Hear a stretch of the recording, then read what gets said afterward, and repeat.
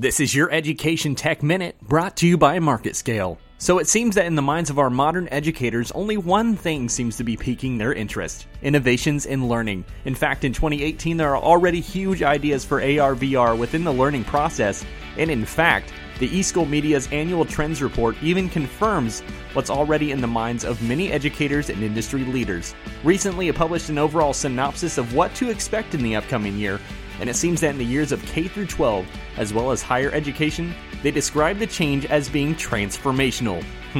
They definitely do not seem to be underscoring their excitement. Are you ready for 2018? I'm Taylor Standridge, and this has been your Education Tech Minute.